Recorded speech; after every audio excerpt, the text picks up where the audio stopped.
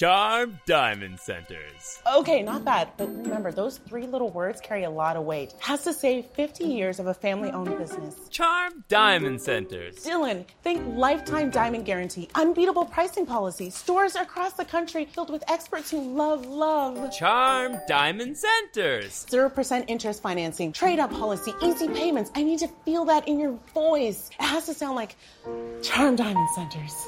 Wow, that was really good.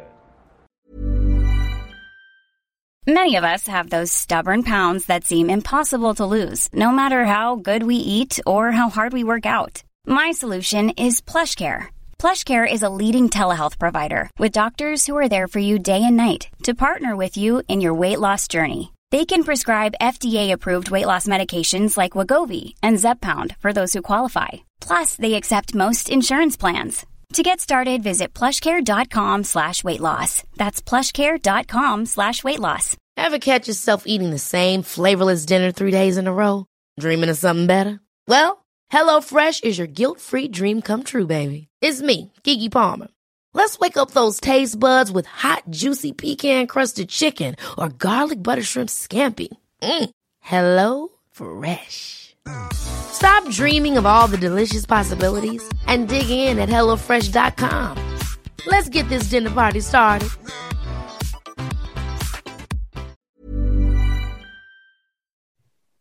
You're listening to Oilers Nation Radio, presented by the Nation Network. Subscribe for free on iTunes, Spotify, or wherever you get your podcasts from.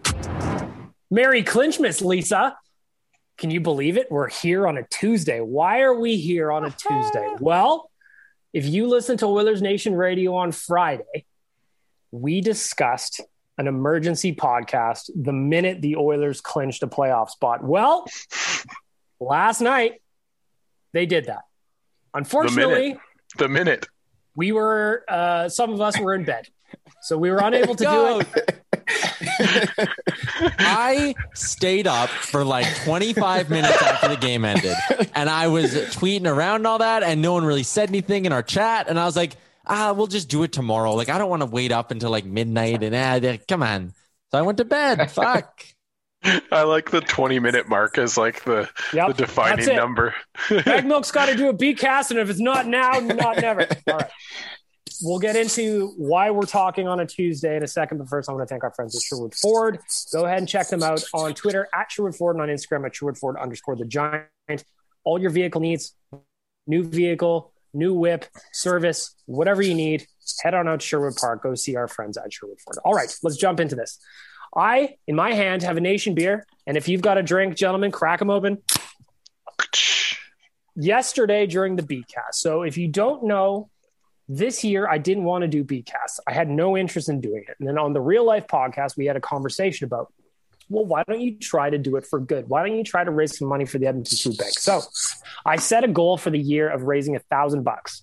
And we hit that very quickly. So the season started in January. I'd say by February, we had about $1,000 raised for the Edmonton Food Bank. I'm very, very excited about it.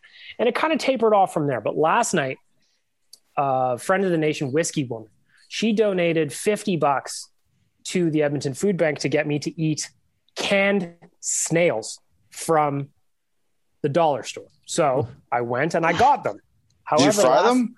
Did you fry them? Well, thankfully they're still in the can because last night the Edmonton Oilers won. Oh, yeah, they clinched their playoff spot. So I was having myself a beer. Now, that's where the Clinchmas emergency podcast came up in the comments. People were like, when are you guys doing the emergency podcast? When are you guys doing the emergency podcast? And I was kind of like, oh shit, I forgot we were supposed to do an emergency. Oh, Tyler's in bed. When Tyler wakes up. We wrapped up the B-cast. I sent a text message to the boys. Dan was in. Rick was in. Tyler was nowhere to be found. Fast asleep. In bed. Well, and in Tyler's defense, we did have a conversation about this a couple weeks ago on the podcast about talking about late start times versus early start times, and Tyler was all about them early start times, so we get it. You know what? Clinchmas fell on an 8 p.m. start. There's nothing Tyler can do about it, you know? Back-to-back 8 p.m. starts, too. Like, how are you going to deal with this? This is a rough week for Tyler. Let's speed this up so I can take a nap. So, Shauna McDonald, at Angelique XTC. She slides into the DMs and she says, hey, have a drink on the Clinchmas podcast tomorrow. Here's a donation. So she sent me a screenshot, $200 donated to the Edmonton Food Bank last night, just so that we would have a cocktail on today's podcast. So we are dedicating today's show to Shauna McDonald. Thank you very much for a generous donation to the Edmonton Food Bank. That means a lot to them. They stretch out the money. They make that go a long way. So thank you very much to everybody who's supporting. And Shauna, thank you for the $200 donation to the food bank last night. Here, here. Now let's talk Cheers. Clinchmas. Let's talk Clinchmas. Only twice in the last 15 years have we been able to celebrate Clinchmas as Oilers fans. Now, last year we were robbed of the opportunity. A fucking pandemic rolled in. No one saw it coming. Clinchmas was ruined. Now, I'm still counting it as a playoff run because the bubble, I'm still counting. You know what? If I look up playoff points last year, McDavid's there because he was in the bubble. I'm counting it. Now, it doesn't matter. Yesterday, Clinchmas. Officially last night. Oilers with a 5-3 victory over the Vancouver Canucks. Big time, big day. Tyler, the vibes were good on social media last night. Oilers fans were excited. Let's talk about it. Let's talk a little Clinchmas. Yeah. What was your first thoughts? Yeah, I at first, like, if you would have told me 10 days ago, like, will you be excited when they clinch? I probably would have been like, no. Like, it's been a foregone conclusion for long enough that, like, I didn't think it would be that special. But no, it is. Like, when you get that X next to your name, especially when you're a fan base that hasn't had that very much, it's still special. It was nice to see everyone sending out the tweets, and the Oilers social media team had some fun with it as well. Like, all that stuff. It's a fun night. We don't get a lot of situations to celebrate team success here in Edmonton. So it was just kind of fun all around. And you know what? It was also fun. You're talking about tweets going out and everybody being excited. I loved seeing everybody putting the X in their Twitter handles or their Twitter display names. I loved that. In fact, Rick is so excited about Clinchmas that he just dipped. He dipped out of the podcast entirely. Dan, good vibes last night on social. What do you think? Well, yeah. I mean, the X thing, that started for Oiler fans, obviously, in 2017, the last time we did this. And everybody was real excited to do it back then. And I think people were even more excited this time because, as you mentioned before, we were eliminated from playoff contention after challenging for the Pacific Division title by the 23rd overall team last year, robbed of our playoff hopes, our playoff dreams. And, you know, even though this year we're not going to be able to be in the building, I think it still makes it that much more special for us as Oiler fans than it is for any other team that's clinched this year so far and any other team that will clinch. So, yeah, it's a lot of fun to be a part of this fandom and this group of crazy sickos that stick around with this team through thick and thin. And so, yeah, I mean, cheers to Shauna for allowing us to have a drink while we're celebrating here. And I'm around the boys, and I'm happy to be here. Rick, again, a lot of great vibes last night. Oilers clinched. Big game. Connor was electric. What were your thoughts last night on Clinchmas? I'm just glad they got it done all in the first try. I didn't want to see this linger out over a game or two. That's a good point, actually. I didn't really think about that. It's nice just to get it out of the way. Just one time. I mean, we've done it before, you know, even though it comes down to like empty net things. You have an opportunity to clinch something, you know, the last nail in the coffin. And we have issues with that sometimes. So it was nice to get it done in one try. What Connor's doing out there is absolutely ridiculous. Over an 80, like it's insane. Like even 5 days ago, I said, he's not getting to 100. Like it wasn't reasonable, but he's putting up, you know, Gretzky-esque numbers. He has 7 points in the last two games. Like it's insane. I really hope everyone's sitting back and enjoying what they're watching because this really is something that we may never see again. So, but we actually got to watch it for a couple more years and hopefully another 8 after that. Yeah. So, you know, it's been amazing. It's fun.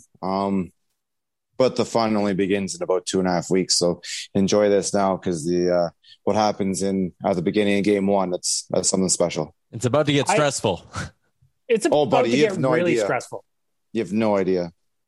The thing that I was really excited about last night, and to be honest, I didn't really even think about what Rick said, where it was the first chance to clinch and they did it. So it was just out of the way, is that my mind instantly went to Connor last night. And right from the moment that the puck dropped, he looked like there was no other option but to win the game.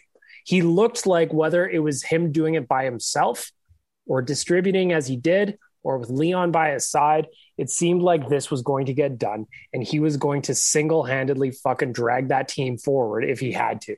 And I too didn't expect Connor to hit 100 points. I don't remember what we said. It was like a week ago on the podcast. We were talking about the math. He had like 19 points to get in a handful of games or something. In 10 games. And I was there's no way he's getting 10. It's going to be like 8. And he's still going to do it. This is nuts. So we might as well just jump in and talk about it, because what Connor McDavid's doing right now is as impressive to me as when you go to skipthedishes.ca and you buy $100 worth of Chinese food and it actually lasts you through the weekend as it was intended to do. I did that last weekend. I was very happy with myself. The rationing was good. The portions were good. Skip the Dishes made sure I was fed. My delivery driver was excellent. We waved at each other through the window when he left. It was fantastic. Skipthedishes.ca. Go get yourself something to eat. It is a Tuesday. It is a game day. Get yourself fed. Feed the temple. Back to Connor McDavid. What he's doing is ridiculous. He's just a freak right now. And I don't know about the math on this, but he's on pace for like 150 points over a full season. That's the best in 25 years. So I'll just start with Dan. What are you seeing from Connor? Because you were the high watermark on our preseason predictions, and you're going to be the closest to getting it. It's funny to me. So now every time Connor gets a point, Dan quote tweets the predictions from before the season. And I keep getting a look at me saying 81 points. And I was trying to figure out, I'm like, how the fuck did I come up with 81 points? Like, I have no idea. All I did was I used his points per game number from last year and applied it to 56 games. Seems like a reasonable bet, no? Yeah, well, and that's where I differed, and you know, I love you guys all to death. It's all in jest, but F you guys. No, I'm just joking. No, it was when I said 99 points, I felt like I was a little crazy, but I also believed that this season was going to be offense heavy. You feel like when you play the same teams 9 and 10 times, the offense was just going to be there. And the North Division certainly hasn't disappointed when it comes to that offense. And this Oiler team hasn't disappointed when it comes to that offense. But on top of that, I mentioned, the fact that was the longest offseason Connor McDavid's had since he was like 8 years old. Like, he's always been playing hockey. He's always been, even just rehabbing injuries. He's still working on it to get back. So for me with Connor, and then we also mentioned the fact, and it maybe hasn't necessarily been the case, is that Draisaitl was going to draw a little bit more attention from the other team's defensive marking. And that, like I said, hasn't necessarily been the case, but there was a lot of factors that went into it that I felt like it was going to be a monstrous season. You all laughed at me, and it was fair. People asked me what I was smoking, which was fair. Well, I'm going to get to that, Dan, because some of the feedback, so I've got the tweet up now. So once everybody runs through, we're going to call out some people. And I love it. Call out some people. That's what it's all about. I've made some stupid comments on this podcast, more than my fair share of stupid comments. I'm super happy to be right about this one. And at the end of the day, you guys, as wrong as you were, I know you guys are happy to be wrong, because it's been something special to watch. Rick, you've been around a long time. You've watched a lot of shitty Oilers teams, just like I have. Now we're watching a guy who is a human highlight reel do things that are just mind-blowing every single time he's out there. Break Connor down for us. You know what? This is going to sound probably like something he would say, but you have to give a lot of the credit to the people around him now. They are starting to spread. Like, you cannot just key in on Connor now. You've got, Puljujärvi on that line. You've got whoever the left winger is right now, Kahun. You've got another line that's, playing very well underneath them. You've got a set of defensemen out there that are all very good at moving the puck and able to get A to B to C a lot easier. And you've got two goaltenders who are keeping the puck out of the net and making sure that next one doesn't go in the net and bring the whole team down, whether it be, just everybody. Everybody's working together right now, and Connor obviously is on his own trajectory. He's on his own planet. He's doing his own thing. But we know they can't do it by themselves. The more help they have, the better they're going to look, and the more success you're going to get out of your whole team. So the fact that everybody else right now is swimming along beside him is making him even stronger. Tyler, Connor McDavid is an absolute freak of nature. Yeah. It's how do you describe what he's doing? Well, it's historic. It's the McDavid magic. It's all of that stuff. Like, you know me, I'm always big on like enjoying watching what he does because like you guys said, you know, we're probably not going to see this very many times in our lives. Like having a player do this, never mind having a player do this on the Edmonton Oilers. Like it'd be one thing if he was like playing for the fucking Arizona Coyotes and was ripping up the NHL, but like we get to watch him and cheer for him every single game. It's unbelievable. And we're finally going to get to go to the postseason. Hopefully, you know, we're going to look back on this regular season fondly, but hopefully we look back on the playoff run as like a really big monumental moment for this, what we hope to be some sort of McDavid dynasty here in Edmonton, where we have these years where it's repeated playoff success. And hopefully this is just one of those things that adds to the lore of Connor McDavid and like what his legacy will be, because this is an absolute historic season. And yeah, I think that's all it is. It's just historic straight up. So this is now Connor's 6th year. Yes. So yeah. we've got a chance to see him now for a while. What I'm asking all of you guys now is, what is he doing differently this season than maybe he was previously? He's shooting the puck more, and that's like a statistical thing. Like he actually is ripping the puck more. And Rick, you talked about the players around him playing better and that making it more difficult to shut down McDavid when you all of a sudden have other pieces to worry about. But I also think another part of that is he's shooting the puck more, and that's forcing teams to either if they're giving him the shot, he's showing he's now willing to take it, not force a pass, and his shot's good, so he's scoring more. Also, if you want to try to take away the shot and put two guys on McDavid to defend him, well, his vision, his passing is so good that he's going to find whoever's open on the ice, and if it's Draisaitl, he'll score. If it's Puljujarvi, he's showing that he'll score as well. Barry, Nurse, like all these other players are producing. So it's the environment around him, but also McDavid has somehow found like another way to use that environment to his advantage. No, 100%. That guy has still gotten better on his own scale. And yeah, everybody can sit there and say, you know, you just look at his numbers. I mean, they're out of this world. But you know, when you do have a whole line who could forecheck like they were last night, that just gets the puck on Connor's stick more often in their own end. And in their own end, when Connor has the puck on his stick, I like our chances. Well, you know, as the guy that predicted that this was going to happen, I have to say, I think it's the maturity level of Connor McDavid, which is a weird thing to have to say about a guy that has been mature since the day he was born and got a hockey stick in his hand. But for me, it's kind of all the things that you guys talked about, but it's just the fact that he doesn't feel like he has to do everything on this team, but he also doesn't feel like he can't do everything on this team. There's nights where that guy just goes out and he just puts the team on his back and flat out makes things happen.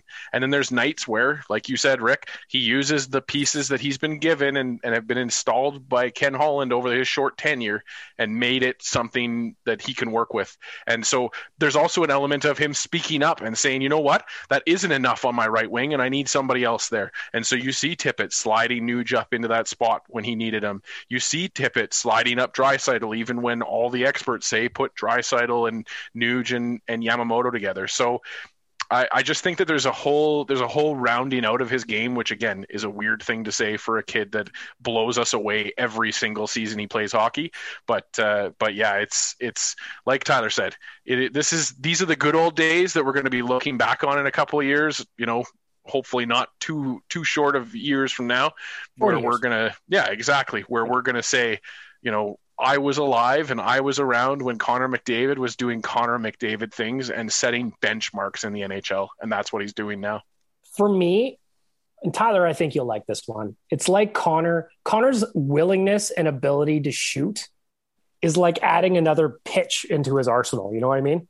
He's not just a guy who's going to throw straight heaters, there was a lot of passing, always pass first. But even the goal last night on Holtby, he just fucking ripped it and it found its way through.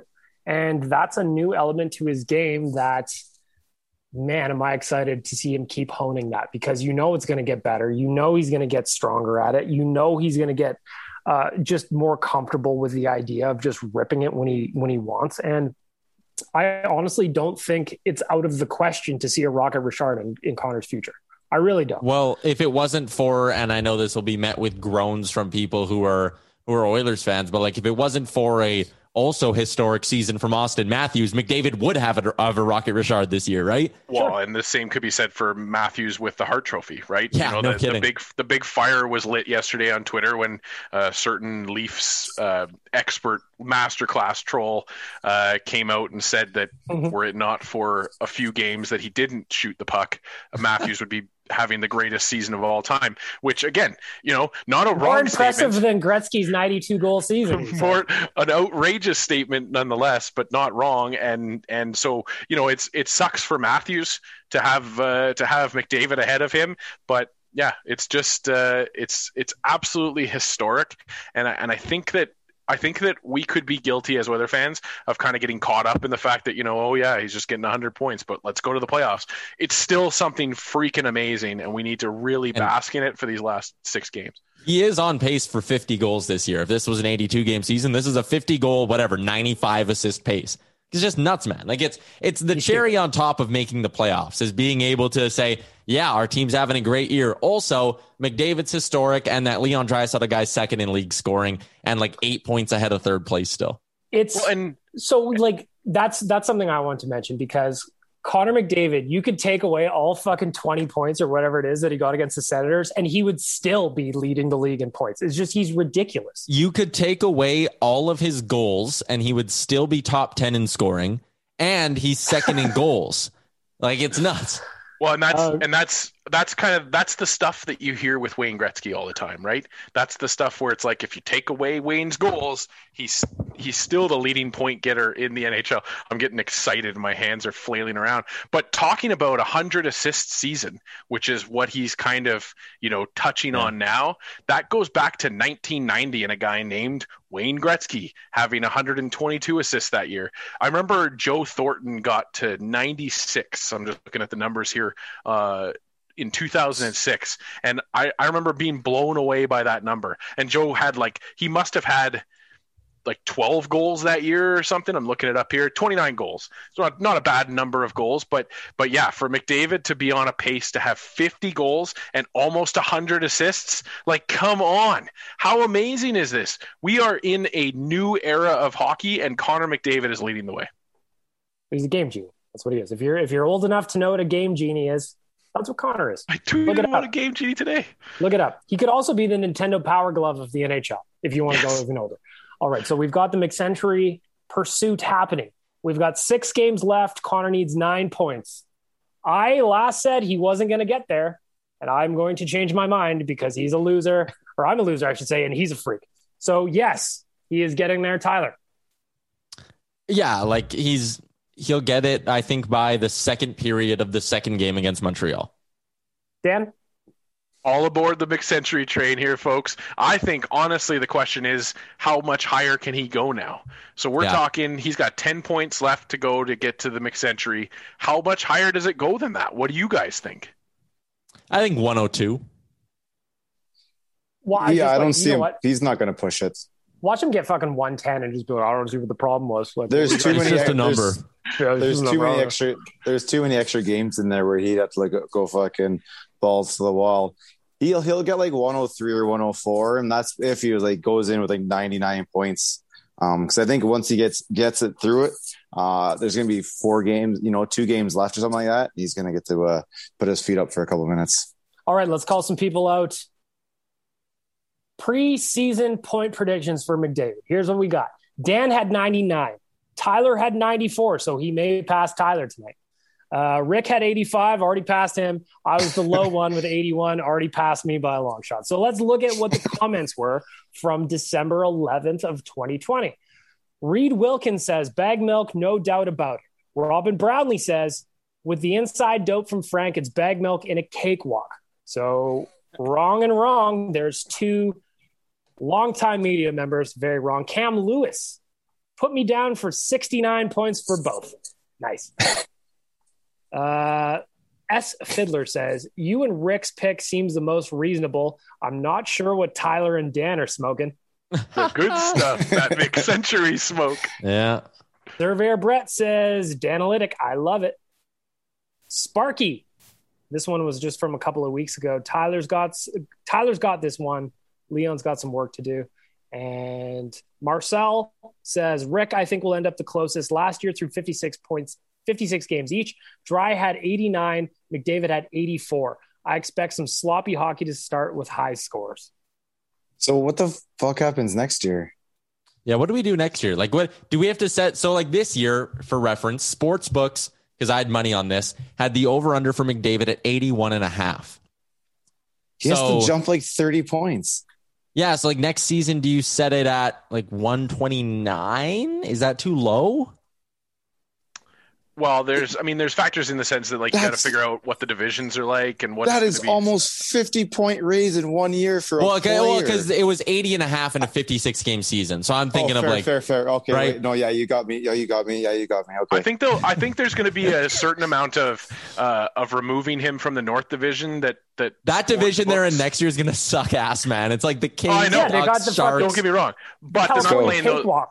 But they're not playing those teams 9 and 10 times this year. Yeah, I guess like they were this year. But So, I mean, between LA, San Jose, and Anaheim, you've got a large chunk of games between three teams that are going to be Ottawa's the only real team we fucking feasted on. well, Connor feasted on everybody, but people like to pick on that and say Ottawa. We're talk about the name on the front of the jersey. The whole team. We got through Ottawa, and then after that, Winnipeg was, we didn't. We're going to win by a large margin, but we didn't stomp any of those games. And the rest of them have been relatively close. Kevin says, I thought the numbers were way too high, but luckily I clicked on the picture and saw you, Bag Milk. I'm with you. Puckstopper says, Rick is right. Derek says, Rick is right. Kyle says, McDavid with 97. Book it. Jesse says, the old bag of milk nailed it. Connor McDevitt says, Dan the closest, but McDavid's going to hit 100. There we go. There we go. So there was a lot of people that didn't think it was possible, and he is doing what nobody expected. He really is. Like, all jokes aside, I know Dan said 99 points in this prediction, but like, it could have been. He could have settled with funny.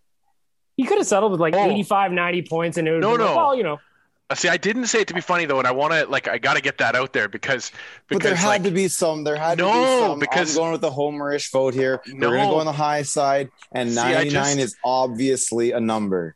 99's, but 99 is not a 99 is a number. It is a number. It's a specific number. Yeah, but I truly do believe, and you can ask Graham, because Graham called me afterwards and was like, "What are you doing?" And I explained my logic to him, and I did truly believe that this division was going to be an offense-heavy division. Graham called me and asked me about it. Just a check on him, make sure health check. A wellness check. but I just there's nothing there. Like when we're talking about what does next year's number mean, or what is it next year's number going to be at from the sports books, there's not really a number. Like, what's the craziest number you can throw out there, and is it unattainable by Connor McDavid right now? I just don't think so. And I think so. I think so. 200 I guess. I'll tell you, I'll bet the under if he goes 200. If the books say 200, I'm going the under. Yeah, that's where I draw the line. What are we talking about? Let's say the number is 150. Is it crazy? No, 150 is not crazy. He's doing it right now. But he's not. So remembering that he's not playing the Ottawa Senators, the Calgary Flames, the Vancouver Canucks 5-10 times. Okay, but he gets LA 5, he gets Anaheim 5, he's going to get Arizona 5. Like it's. But I think that the difference there is that he's not seeing the same goalies the 9 and 10 times. He's going to see different goalies from different teams. It's easier for defense. It's easier to play defense, especially after time. Yeah, maybe. That's why they win. You can build your system on defensively. You can't build it to offense. Yeah, but McDavid's also so special. I think if you give him enough chances, like he'll rip it apart. I don't know. I like how we said we were going to keep this pod really short, 20, 30 minutes, just about the playoffs. We've gone 20 minutes about McDavid. I didn't say anything because I knew damn well we can go off for a little while on anything. Okay. Well, here's the highest number since 1995 is 127 for Jágr in 99. We say he probably eclipses that next year, right? Sure. Then there's variables. You need a lot of luck to get there. Yeah, and then you're talking into Gretzky and Lemieux range of 160 to 199, 200. That's why. You know what I just thought about? That's why. What I just thought about? If Connor gets into that fucking range at any point in his career, we can then have the hypothetical conversation of, could you imagine what it would be like if Connor McDavid played in the 80s? Because the points totals would be roughly the same and there would be more apples to apples, you know? All of a sudden you could have an argument, well, Connor would have scored 400 fucking points in 1983. I'll tell you that much. But I'll tell you, it is a fun argument to have. It is a fun argument to have. And I'm very much looking forward to seeing, first of all, what the sports books do. Because it's going to be, they're throwing darts at a board. They really I want to see what he does. I want to see what when he straps up 82 times next year. I want to see what happens then. Especially, is he going to get weighed down by the Stanley Cup ring? I'm just going to take a minute to soak that in. And his Conn Smythe, and his he's not worried about his own individuals. No, I know, but you got to put him somewhere, you know, and he might as well just strap him onto his back. No, you put those in the dresser somewhere. You know he's going to keep that ring on him. Speaking of rings, he's going to want to insure it when he gets it. So maybe he can check our friends at Cornerstone Insurance. They can probably offer him an excellent rate on insuring a Stanley Cup ring. For 90 years and 4 generations, Cornerstone Insurance has been a family and employee-owned business here in Edmonton, and they provide you with all of your insurance needs, whether that's your house, your car, your person, whatever you need. And if you're a citizen of the nation, go to cornerstoneins.ca/about, and there's a handy little link there for citizens of the nation. Moving on, because we can talk about Connor all day. Rick mentioned some of the secondary pieces. So let's talk about some of the secondary pieces that are not only important, but that are actually playing very, very well heading into the playoffs. I'm going to start with my boy. It's very on brand for me. Last night, Ryan Nugent-Hopkins, last night was probably one of the best games he's played all season. Yeah, he was and good. it was almost bad luck that he only finished with an assist, because he had plenty of chances. By the way, over 2.5 shots for Nugent-Hopkins is fucking easy money this year. So I got that one last night. And I just think that if he's starting to play better and starting to look more like the Nugent-Hopkins of last year, that is a massive addition into the playoffs that the Oilers desperately need. Looking ahead at anybody else, who you guys liking? Let's revisit the conversation from a couple of weeks ago. Who is a big piece of this going into the playoffs that either A, needs to get it going, is going, or anything in between? Tyler, who are you looking at? I'm going to go Kyler Yamamoto. I think today I was floated the question, the classic, who could be this year's Pisani, right? And I think it's actually Kyler Yamamoto in a weird way. Like, he's struggling right now. He's going to get top 6 minutes. He's going to be out there in some big moments. He's getting chances. He's getting breakaways, 2-on-1s. He's getting looks in the slot. He's just not burying. If he can be a guy who goes from shooting like 1%, which he is right now, to going on a bit of a heater where he's shooting like 18% in the playoffs, all of a sudden that's a guy who is probably scoring some pretty big goals for you. So I'll say Kyler Yamamoto. I love that pick too. Dan, who are you thinking? Well, he had, as Tyler mentioned in State of the Nation earlier this afternoon, his best game of the last little bit, and his only game of the last little bit. But I was really excited to see what I saw from Tyler Ennis. There was a little bit of jump in his step and a little bit of pep in his play that has me excited that he might play a role here. As again, we talked about on State of the Nation, that versatility that this team has so direly needed over the years to be able to kind of change your matchups and change your perspective. If you are having some struggles with, Draisaitl and McDavid together, and it's not necessarily clicking how you expect it to be, you can slide those guys in and out of the lineup and move them around to make stuff happen. So yeah, Tyler Ennis is a guy that I identify, but really that bottom six, you want to see the guys like Ryan McLeod coming in and not looking like they are out of place at all. That's exciting for me. The versatility is super exciting for me. And so for me, it's a guy like Tyler Ennis. Before I get into Rick here on his answer, why do you guys think Tyler Ennis isn't playing? Because I got to say, I don't really get it. Yeah. Just the wrong position. I think, he's a bottom 6 guy on this team, clearly. And Dave Tippett always goes more towards defensive, hard-nosed players in his bottom 6 than an offensively gifted guy. I want to see more Ennis, though, I'll be honest. Do you think that having, but with McLeod playing center now there, I think that may tip the scales towards a little more of the offensive, and therefore Ennis may get more opportunity now.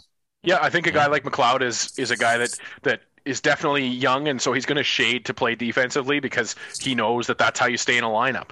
And but that's not his game style. His game style to be at his best is offensive. What I'm saying is he's going to bring a little more offense. And when you have when you have a centerman in that spot who you feel confident in playing that offensive ability, you kind of put out an extra offensive player with them. And that's why Ennis is going to get the spots over top of, say, if you went a more defensive, you're going to go more little blue collar there in that spot to round out your line.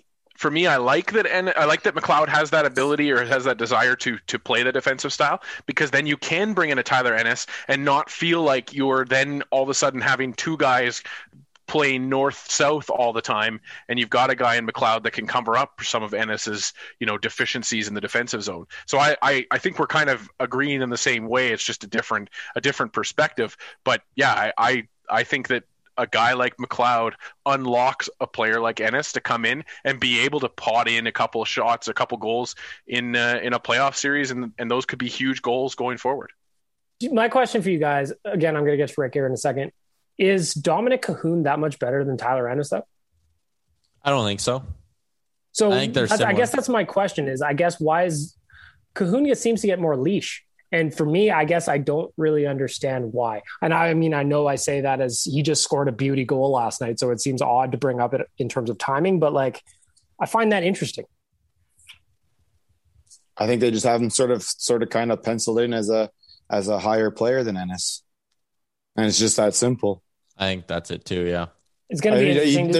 There's not that much you could talk about. They don't really like to shift around a lot of players. They don't like to take your top 6 guys and put them back on your 4th line. Sometimes it's easier to slip one out, slip one in. So I think they just have him kind of penciled in as a better player. It'll be interesting to see how Dave Tippett kind of handles his line combos as we move down the stretch here with, we're essentially in just lock up second. It's that third line that's going to be interesting to see what he does with it, though. Like where do you, because the top 6, okay, in whatever order you want to name them, with Cahoon and Nuge, Leon Connor, Jan Puljujarvi, they're all going to be there. Mm-hmm. Your 4th line is most likely going to be Jujar with Neil and Chason to start game 1. If it doesn't work, you can alter things after that, but that's most likely your starter on game 1. So it's that third line that's going to be interesting. It's going to be McLeod, and it's going to be Archibald. And then is it Shore? Probably not. Where's Cass fit in when he comes back? If he's ready. And I was thinking about the last night. I don't know where Cass fits in right now. I do want to walk back a prediction from a couple weeks ago where I said Kyle Turris was going to start the playoffs. He's not. No. And McLeod has absolutely played himself into a playoff roster position, I believe, with this team. Yeah, Kyle Turris is going to be picking up towels and shit for the boys. He's going to be a good teammate. He's going to be going to get French fries for the boys. Rick, I want to just get your answer quickly. Important secondary piece that you're looking at. I know he plays on the first line, but what he does out there, what he's added to that line and to the team this season, what we haven't had in a long time. Puljujarvi, and just what he can do around the puck, his body size, he gets into the corner. If he wants, he just sticks his ass out and you bounce off, right? Like what he can do in turning the puck over, giving Connor and Leon 2 or 3 extra tries in the offensive zone that normally wouldn't have been there because the defenseman would have got the puck out. I just think he also helps you separate Connor and Leon if you want. We've seen what him and Connor can do on their own.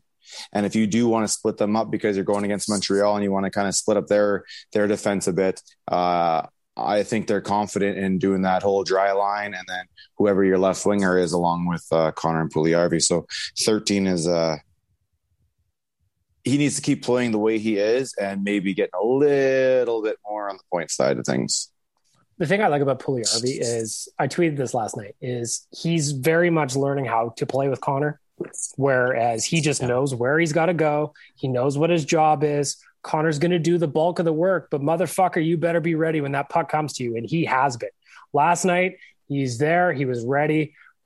A pass from Connor, like we talked about his vision earlier, 99% of the players in the NHL are probably going to shoot that puck from where Connor passed to Puljujarvi, and all of a sudden he had a wide open net for a one-timer. Yeah. It was the same thing with Bears goal the other night. The exact same. And he could have got assist, and he could have got secondary assists if the stat guy was nice on that second one last night on the turnover, and then a couple nights ago with the hit. I think we were playing Montreal when he knocked him off the puck inside our own blue line. The puck turned around. Like he's doing a lot of little things out there like that. It's Puljujarvi's running sneaky picks out there, and he's not getting caught for it, and I like it. I really like it. Man, they're just like Whoopsie daisies. I don't know what happened. Dude, when he ran over Gio, come on. Yeah. He put Horvat on his ass last night, and I was I jumped up. I was excited. Like, that is the stuff that you need from a guy like him. Well, the thing about Jesse Puljujarvi too, just really quickly before we move on to some playoff memories here, boys, is the kid is 22 years old. He turns 23 in 3 days, and he is gigantic. There's a very real, probably 100% probability that he is going to get bigger in terms of just his mass. And when that happens, good fucking luck moving him. Good luck, because he's a gigantic human being. I was talking to a friend of the nation, friend of everyone, Reed Wilkins, the other day, and he's just like, I don't think people, because they're not around the rink that is, understand how big Puljujarvi is right now. It's just him in real life. The stature has always been there, but he was kind of gangly and long, and now he's growing into that gigantic frame of his, and he is going to be an immovable force. I am very, very much looking forward to Jesse Puljujarvi's progression here. Under contract for one more year at like $1.1 million. Steal. Shout out to Uncle Ken. Oh. Sign him. Anybody who suggests that Ken Holland didn't play his cards perfectly in this situation is... Well, you need to reevaluate your life, my friends. I'm telling you, because Uncle Ken waited that situation out. Just imagine an alternate universe where fucking Pistol Pete's still around and flipped him when he went back to Finland for a 4th round pick or some dumb shit like that. It makes me angry just thinking about it. All right, we're going to move on. Playoff memories. So last night, clinch miss, obviously a big day, but the work just started, as Josh Park put in his hilarious meme video that he put for Clinch Miss last night. So just to give you some behind the scenes on that video, if you haven't seen it, Oilers Nation, all our socials got Josh Park's Clinch Miss video. In the morning, I said, I know this is last minute, but it could be Clinch Miss. Can you put together a video with dancing Santas and Oilers highlights? And he spat out what he did. And that kid is just, I like when he takes my dumb ideas and he turns them into something wonderful. So shout out to Josh Park. Playoff memories, boys. Playoff memories. Rick, we're the older ones. Well, I guess, Dan, you're in the mix too. We're the older ones on this here crew. Baby Tyler was only around, he probably remembers some things from 2006, but not a whole lot. When I say playoff memories, Rick, what's the very first thing that comes back to you? The very first thing that comes back to me is 1990, when there's about 3 seconds left in the game. Bill Ranford goes behind the net. He circles off on his right-hand side, and he goes by. I don't remember the defenseman who had the puck behind the net, but Ranford scoops the puck off his stick as the clock's counting down to 0 to lift the puck, keep the puck, whatever, and they start celebrating. I legit remember that as a kid. I can't say I remember anything, any of the other cups. I've seen them all a billion times on TV, but I legit remember Ranford going back behind the net, scooping up the puck before lifting his arms up, and everybody spilling on the ice against Boston. That's our last cup. That's, there's all sorts of ones in the 90s with goaltending. Going to the games, and I think they let us in 2.5 hours early or something like that. And these guys were in like the pre-game warm-ups, and there's 5,000 people in the stands, mostly behind Dallas net, chanting Belfort. Like the game's like a 7:00 start. It's like 3:45, 4:00, and there's 5,000 people chanting. But like he couldn't get away from it. You knew it affected him too. He would slide. He'd be in that crouch position, and he'd tuck himself under the crossbar into the net. As you can see, he's trying to like it was being in these buildings. Like your hair stood up on your arms. You could feel the noise. Like it was. I don't know even how to explain it, but there's something I can't wait for everybody to experience, because these are they're some of the best memories you'll ever have about sports. We're going to get a more recent one from you also. But Dan, first thing you think of when I say playoff memories? Well, I had one, and I have one for more recent, but for me, as a kid that grew up going to Catholic school, I was taught not to pray about anything when it comes to sports.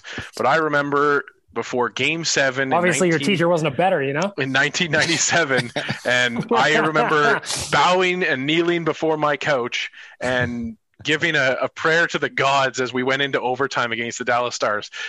This Edmonton Oilers team that I grew up loving, not really being able to do anything in the 1990s worth mentioning until they played the Dallas Stars in Game 7. And man, just that save from Cujo that gets cut from the highlight reels, which is just garbage anyways. But he made the save that then opened it up for Waite to find Marchand, and Marchand skates in and puts it past the I think it was Moog. Andy Moog, right? Andy Moog. Everybody, my brain always flew wants to past say Grant Belfort. Ledyard also, by the way, if you want to get some details. Fuck. There you go. Ledyard still hasn't got up yet. No. So for a guy that's watched my team just get absolutely dusted all the time, you go into Dallas, the fans stood up for 3 periods of extra time, and then they got to go home sad. That was absolutely glorious. You know, you're always taught to cheer for the underdog, and it never really worked out for us back then. But it was something special to behold, and that really was our Stanley Cup that year. We weren't expected to do anything after that, but we upset the Dallas Stars in Game 7, triple overtime. No, just double overtime. Double overtime. So yeah, good memory for Dan, obviously. But yeah, something special for me. And again, like I said, I have another one, but that's my first ever memory of the playoffs with the Oilers. Dan, you'll also like to know that day, Game 7. Was the day that my brother and I went and got our N64. And we spent the entire day playing Mario Kart 64 up until the time that the game started. So that was a very, very good day to be alive for you. Yeah. That is a very good day for young Bagmilk. Tyler, what comes to mind when I say playoff memories? Like I was like 8 years old during 2006, or 8. Yeah, I would have been 8. I hadn't turned 9 yet. So I have a few memories from that year. I remember my parents going to the games. I remember in whatever round that was where the goal was disallowed, right? The net was popped up. I remember my dad coming home and telling me about that like the next day and like what happened because I was confused. I remember my dad. Yeah. And then I remember my dad taking me to Game 6 against Carolina. I just remember like how loud it was. I remember the streamers falling down. Like those are really my first memories as an Oilers fan at all were playoff memories. And then obviously going a long, long time without any more playoff memories. But those are honestly my first memories of like being there for Game 6 when it was just loud as you could imagine. So I got to ask you a quick follow-up on that. You obviously, if your first memories are 2006 in the Cup run, yeah, what was it like being an Oilers fan for the fucking decade that followed? Was it something we were like, I don't know if I want to do this. Like maybe I'll like the Red Wings or something like that. Yeah, like it was definitely tough. And like, I think as a kid who's, 12, 13 years old and the Oilers are garbage, you started to like find other teams. Like I was always a big Alex Ovechkin fan, right? So you watch Ovechkin in the playoffs. And it's a story for another day. I became a big Blue Jackets fan, loved watching the Blue Jackets, even though they were also fucking terrible. So like you kind of found ways like that, but like really being 12, like from the age of 8 until whatever, I never knew the Oilers as a winner. So it's almost like I didn't know better, right? It was just like, the Oilers in front. The Oilers suck. Find a couple players to jump onto. Yeah, like you cheered for Taylor Hall. You were excited for draft lotteries. Like I almost didn't know better than like the team being terrible. When I think about playoff memories, I'll just jump into 2006. I was lucky enough to go to a lot of those games. I was a sales rep at the time. I was 21 years old, Tyler. I was a sales rep for a promotional company at the time, and I was lucky enough that one of our clients was the Oilers. So I got to go to a lot of games that year, a lot of those playoff games. So I was very, very lucky. For me, it's hard not to think about Ryan Smith getting his teeth knocked out, coming back and getting an assist on Horkov's game winner in OT. I remember that night at Rexall Place, the fucking building ran out of beer. And that was one of the loudest boos when they did an announcement over the speakers that the stadium was out of beer that I've ever heard. Another one comes in the first round that year at Game 6. Ales Hemsky scored a goal against Detroit, and it got reviewed. And the review was long. It went on a while, and it went through a commercial break. And what happened during the commercial break is when you walked into Rexall, every seat had those silver pom-poms on the chair, and everybody had them. And during that commercial break, while they were reviewing the goal, it was exactly like Rick said with the Belfort chant. They were doing a Manny to Manny legacy. And afterward, like weeks down the line, the offseason, somebody asked him about it. And he's just like, how could that not shake you? How could that not rattle you? when 17,000 people are saying your name for 2 straight minutes in just this fucking hex of a thing. Like, it was very tribal. It was very like, it was intense to be in there. And that's one of the things that I'll never be able to shake is that Manny chant that went on for about 2.5 minutes while a goal was reviewed. And then obviously when it became a goal, a good goal, everybody went absolutely bananas in the place. So I want to fast forward now. I'm going to fast forward to the last run, the most recent run, 2017. I'll just jump in. The people are what I most remember. I could talk about the game. I was there when Desharnais scored in overtime. That was a fucking hell of a game. That was just, I remember the Oilers were down with about, a handful of minutes left in the third period. That was the big clef bomb, ting. And then we're talking overtime. And I remember screaming out in the crowd. Oh, by the way, I was hammered. Yeah, is screaming out in well, no, that's another one I could get to. I remember screaming out positive Thursday or whatever it was, like at the time, whatever day it was. I'm like, it's not over. It's fucking positive Thursday. And then when they scored to go to overtime, I became the most popular person in my section because I was hammered screaming positive Thursday. But the thing that Rick mentioned was against San Jose. So we go back to chanting goalies' names back in the 90s with Belfour. We had a Manny, and so this is actually a thing. A lot, especially the ones who've been around for this as long as we have. So yeah, go ahead into 17. This was probably one of my most proud moments at the Nation. Honestly, is if you remember back to that series against San Jose, Martin Jones was in net for the Sharks, and he was allowing a lot of goals through the 5-hole in the first couple of games. So I wrote an article on the Nation saying we need to get a chant going that just is 5-hole, 5-hole. So I was at a game with my brother-in-law, and all of a sudden the Oilers scored through the fucking 5-hole on Martin Jones. And then I hear it coming out of a corner, just very quietly.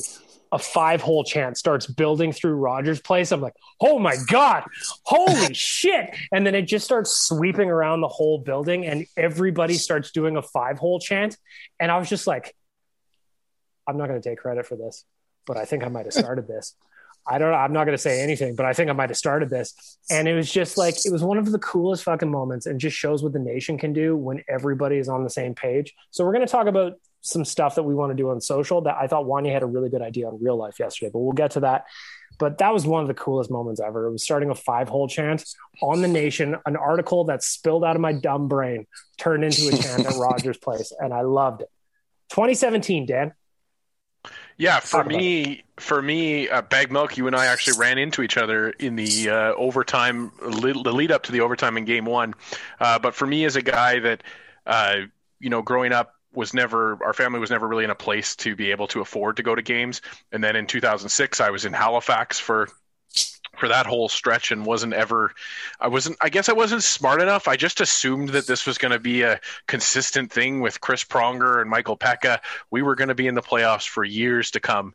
So didn't really think much of it. Probably should have just sold everything I had and gone to Carolina to be able to see a game. But so for me, having season seats or quarter season seats and being able to be there for game 1 was just something I'll never forget. And I know we lost the game and that sucks and all that, but just being in the building, I was dressed up in my stupid Ultimate Oiler outfit with my face makeup that was horrible. And it's so much fun being around Oiler fans in those times and being in this city in those times. And I hope we get to embrace a little bit of that, like you mentioned, with social media and the like, and then also just being around this city too. But yeah, for me, it was game 1 of 2017, being around everybody else, being in that atmosphere, feeling the emotions that you feel when, you're up 2-0 and the world is looking perfect. And then you end up losing 3-2 in overtime. So yeah, it's just an environment thing for me that I hope everybody that's listening to this gets to experience sometime in their life. Another thing, just to tag on to that, Dan, another thing from 2017 to me that is just far and away a standout outside of being at Rogers Place, the playoff parties we threw at the Pint were some of the best nights ever. And we did it every 2 days. And we would bail on Nation HQ at like 2 p.m, 3 p.m. We'd roll into the Pint, and then all of a sudden there's team pictures everywhere, giant nachos, and we are just in the mix and partying until the night ended. And then we were going to do it again 2 days later. One of the things that I also remember is the Oilers beat the Sharks, and I get a text message. I'm By this point, I am multiple sheets, 3, 4, 5 sheets to the wind at this point. I get a text message from my buddy Reed Wilkins, and he says, "Hey man, how drunk are you right now?" And I was like, 12 out of 10. And he's like, "Okay. Is there any chance you can come on air right now without swearing?" And I said, "Absolutely." So I wander out the back door of the Pint, and I'm standing in the back alley doing a radio hit. And I think I did great. Tyler, you'd appreciate this. If I could ever find the hit again, I'll send it to you. I think I do great. I was like, I didn't swear. I thought I was eloquent. I thought I had good points. And then I listened back to me the next day, and it's just like, rah, rah, rah, Reed, we're going to, rah! And that's all it sounded like. It was just one of the most embarrassing fucking things that I've ever done. But I'm glad the Ched listeners got to listen to it. 2017 playoff memories, Tyler. What comes to mind? I was at the Desharnais game with my dad. I remember going and getting a beer right before overtime, and I was pretty liquored up too. And I remember when Desharnais scored. If anyone listens to Real Life, they know the relationship between me and my father and how we, physical contact in my family is not something we do. And they score. Desharnais scores, and I turn up, jumping up and down, and my dad stood up. He was cheering, and I put my hand on his shoulder. I was like, "Yeah!" And then we both kind of looked at each other and we're like, "Ooh, that's weird." And then we went back to just seeing what was going on the ice. So I remember the Desharnais game. I remember game 6 against Anaheim. I was working still in the promotions department at the radio station. So I had to work what were you doing at the time? So are you ready to hear what my job was that day? Yes. I had to go put up a bunch of sticker banners all over the downtown Canadian brew house. And then I had to dress up in the 100.3 The Bear mascot suit. And I had to walk up and down. What is the mascot? Is it an actual bear? It's just a bear, but it was missing one of the feet. So I just wore my shoes, and it didn't have one hand. So I just had a work glove as my other hand. And I walked up and down 104th with these promotional beards we were giving away, high-fiving people and giving them beards to wear at the game, playoff bear beards before the game. And then I remember about 10 minutes into a puck drop, I ran inside to whoever was leading the event, and I was like, "I'm fucking out of here." I did my time in the mascot costume. I am hustling home, and I drove home as fast as I could to watch the game with my dad and my brother-in-laws.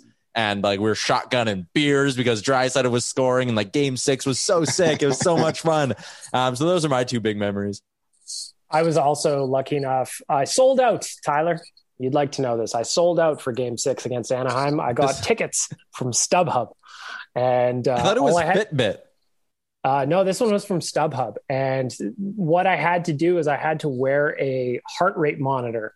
And after an Oilers goal, I had to do after 2 goals. Didn't matter which side, just 2 goals. I had to take a picture of my wrist with my heart rate on it and post it. And for that service, I got tickets. I'd never sat in that row right behind the bench before. And that's where I sat. And those tickets are horrible, by the way. You can't see anything except Todd McClellan's ass when he's right in front of you.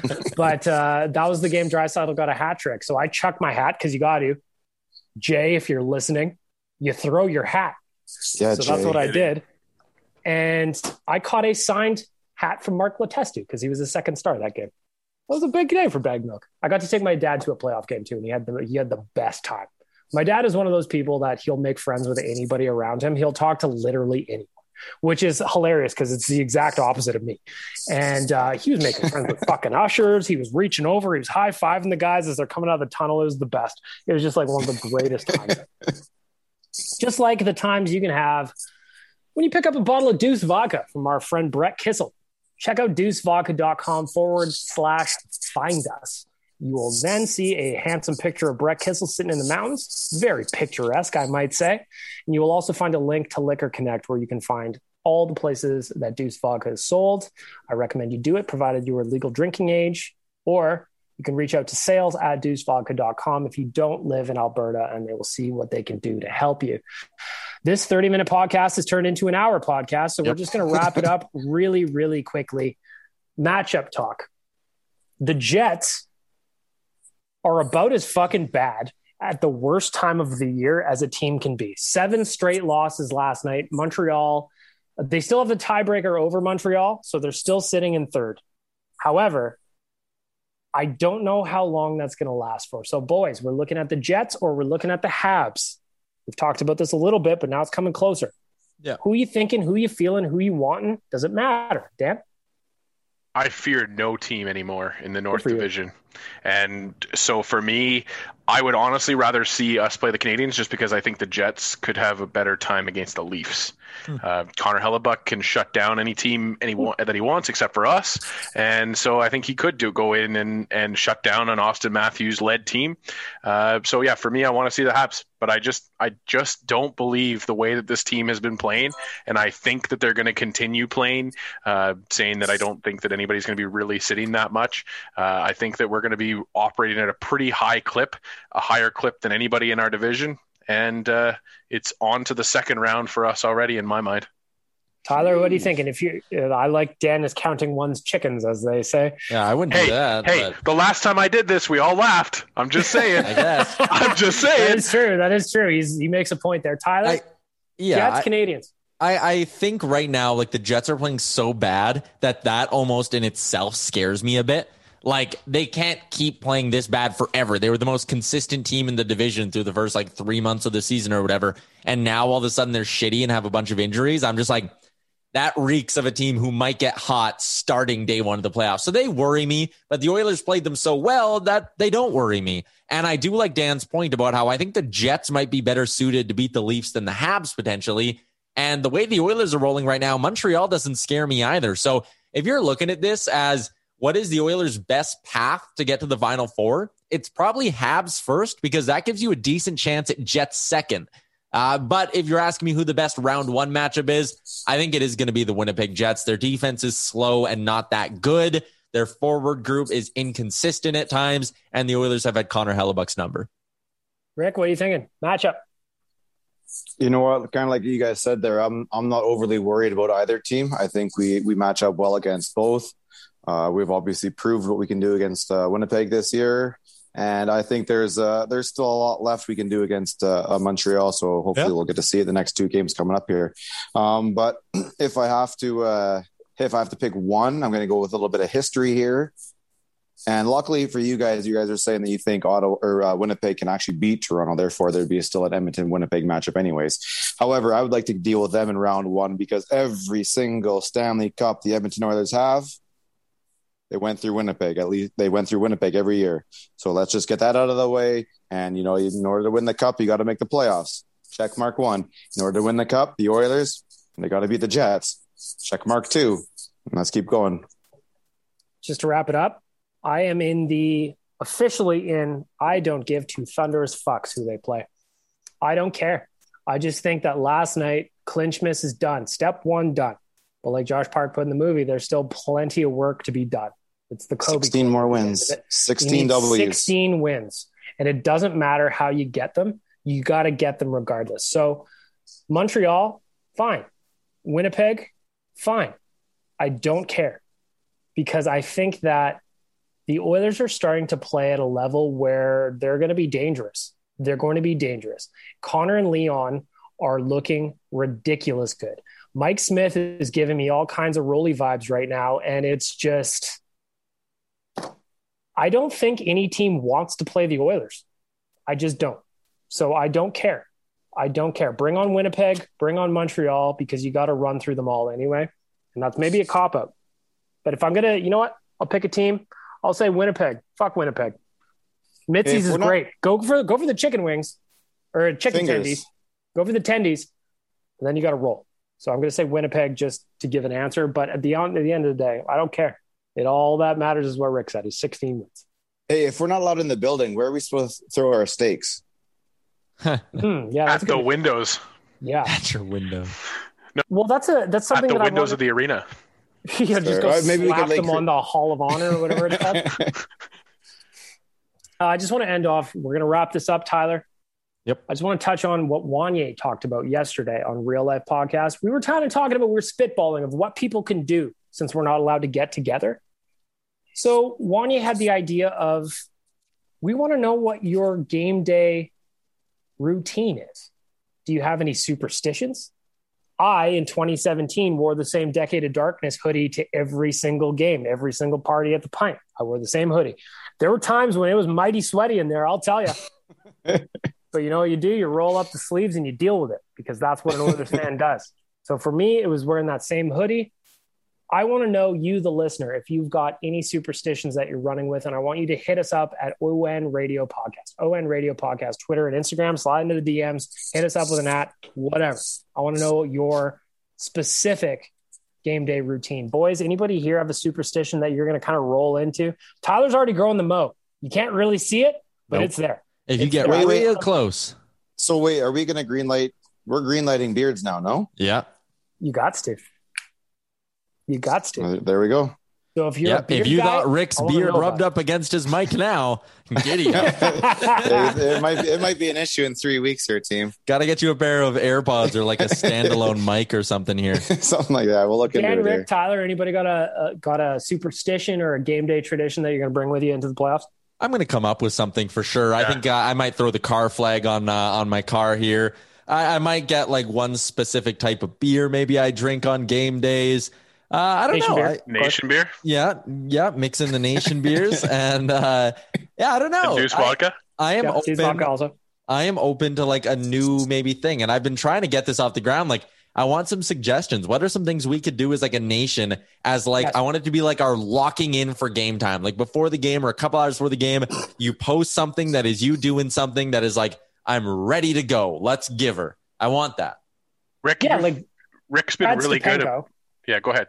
Brad Stepenko does the Neon Nation bomb anytime that Leon scores. So that's just his routine. He'll do a shot of Deuce vodka and a Nation beer, and he fucking hammers it back like a champion. If you've got something that you're rolling into the playoffs with, we want to know what it is. Hit us up, ON Radio Podcast on Twitter and Instagram. Sorry, Dan, I cut you off. That's okay. Rick is our resident trip guy with his 1 before 10 or 10 before 1 yes rule. Yes. But so Rick, I'm challenging you to come up with something that is a little bit more inclusive to our younger viewers and listeners. But I think you can come up with something special for us. Putting all the pressure on you, Rick. Yep. We'll come up with something. I'm gonna stick to my normal. We'll let the facial hair go here for a little bit and see what goes here. I think it's short enough right now, so I think it's fine to say we're starting from here. Buddy, when I met you, your beard was ridiculous. That seems like a long time ago now, but that was it's probably hell of a beard. Well, that probably goes back to like 12 or something like that too, though. Yep. Like 11 or something. Well, that's a long time ago. Yep. Yeah, we got a couple of different pairs of Oilers shoes to choose from here. We'll toss up and down. Maybe game 1 will be we'll break out the onesie. There's a lot of options. If you've got if you've got a game day routine, I want to know about it. If you wear the same jersey, I'm rocking the new jersey on game days. I am. If you got a jersey you're going to wear, maybe it's a Yanni Niinema. You got it when you were a kid, and that's the jersey you got. Maybe it's a George Laraque. At Coombe. Maybe it's a Coombe jersey. I want to know what you're doing. Maybe you put on your shoe left first, then right. Maybe you eat cereal at 4 p.m. every day. I don't care what it is. I just want to know. If you got a game day routine, it's always Pro Stars. If you got a game day routine, a game day superstition, again, hit us up, ON Radio Podcast. We want to know about it. We'll read them on Friday because this is a special Clinchmas edition. We were supposed to go 30 minutes and now over an hour. So we're going to wrap this up.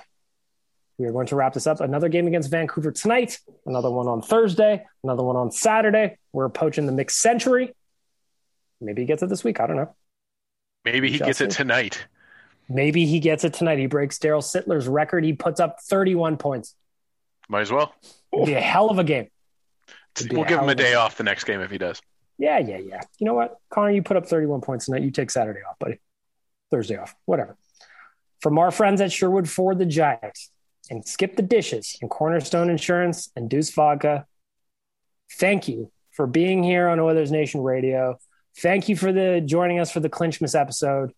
Thank you to Tyler for giving us more than 26 minutes. And thank you to all of you for welcoming us into your ear holes. For all the boys on Bag Milk, enjoy the game tonight. Merry Clinchmas. The work is just getting started. Shout out Damien. Best wishes. Thanks for listening to Oilers Nation Radio, a member of the Nation Network of Podcasts. Make sure to follow us on all of our social media to stay up to date and never miss a podcast.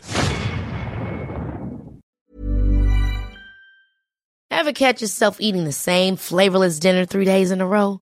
Dreaming of something better? Well, HelloFresh is your guilt-free dream come true, baby. It's me, Keke Palmer. Let's wake up those taste buds with hot, juicy pecan-crusted chicken or garlic butter shrimp scampi. Hello Fresh. Stop dreaming of all the delicious possibilities and dig in at HelloFresh.com. Let's get this dinner party started. Hi, this is Paige from Giggly Squad, and I want to talk to you about Splash Refresher and my water intake. Okay, so you guys obviously know that I'm a hydrated girly, but sometimes when you drink that much water, it starts to just taste bland, and you're just like, I need something to spice it up. That's why I love Splash Refresher. It has 0 sugar, 0 calories, and it's a splash of sweetness. And they come in 5 different flavors. They're so good. Wild berry, acai grape, pineapple mango, lemon, and mandarin orange. My favorite is the wild berry because I just love a berry. So if you're like me and you're drinking water all day, then try Splash Refresher. It's going to absolutely change your water game, and it's good for you. Imagine the softest sheets you've ever felt. Now imagine them getting even softer over time. That's what you'll feel with Boll & Branch's organic cotton sheets. In a recent customer survey, 96% replied that Boll & Branch sheets get softer with every wash. Start getting your best night's sleep in these sheets that get softer and softer for years to come. Try their sheets with a 30-night guarantee. Plus, get 15% off your first order at bollandbranch.com. Code BUTTERY. Exclusions apply. See site for details. All right, hockey fans, listen up because we've got something special cooked up for playoff season. It's called the Daily Face-Off Playoff Parlay Challenge, and it's going to add some serious spice to your playoff experience. Now, here's the deal. Every playoff game, you're going to be faced with a handful of questions. It's like your own personal playoff puzzle, and it's free to join. And there are prizes, because who doesn't love winning stuff? Daily winners, you're getting hooked up with gift cards. Treat yourself to some Nation gear or maybe even your favorite jersey. And for the big dogs, the people who can win an entire round, it's straight, cold, hard cash. We're talking about real dough for your hockey knowledge. So lace up those skates, stretch those thumbs, and get ready to show off your hockey IQ in the Daily Face-Off Playoff Parlay Challenge. Sign up today and play every game day at games.dailyfaceoff.com and prove your puck prowess.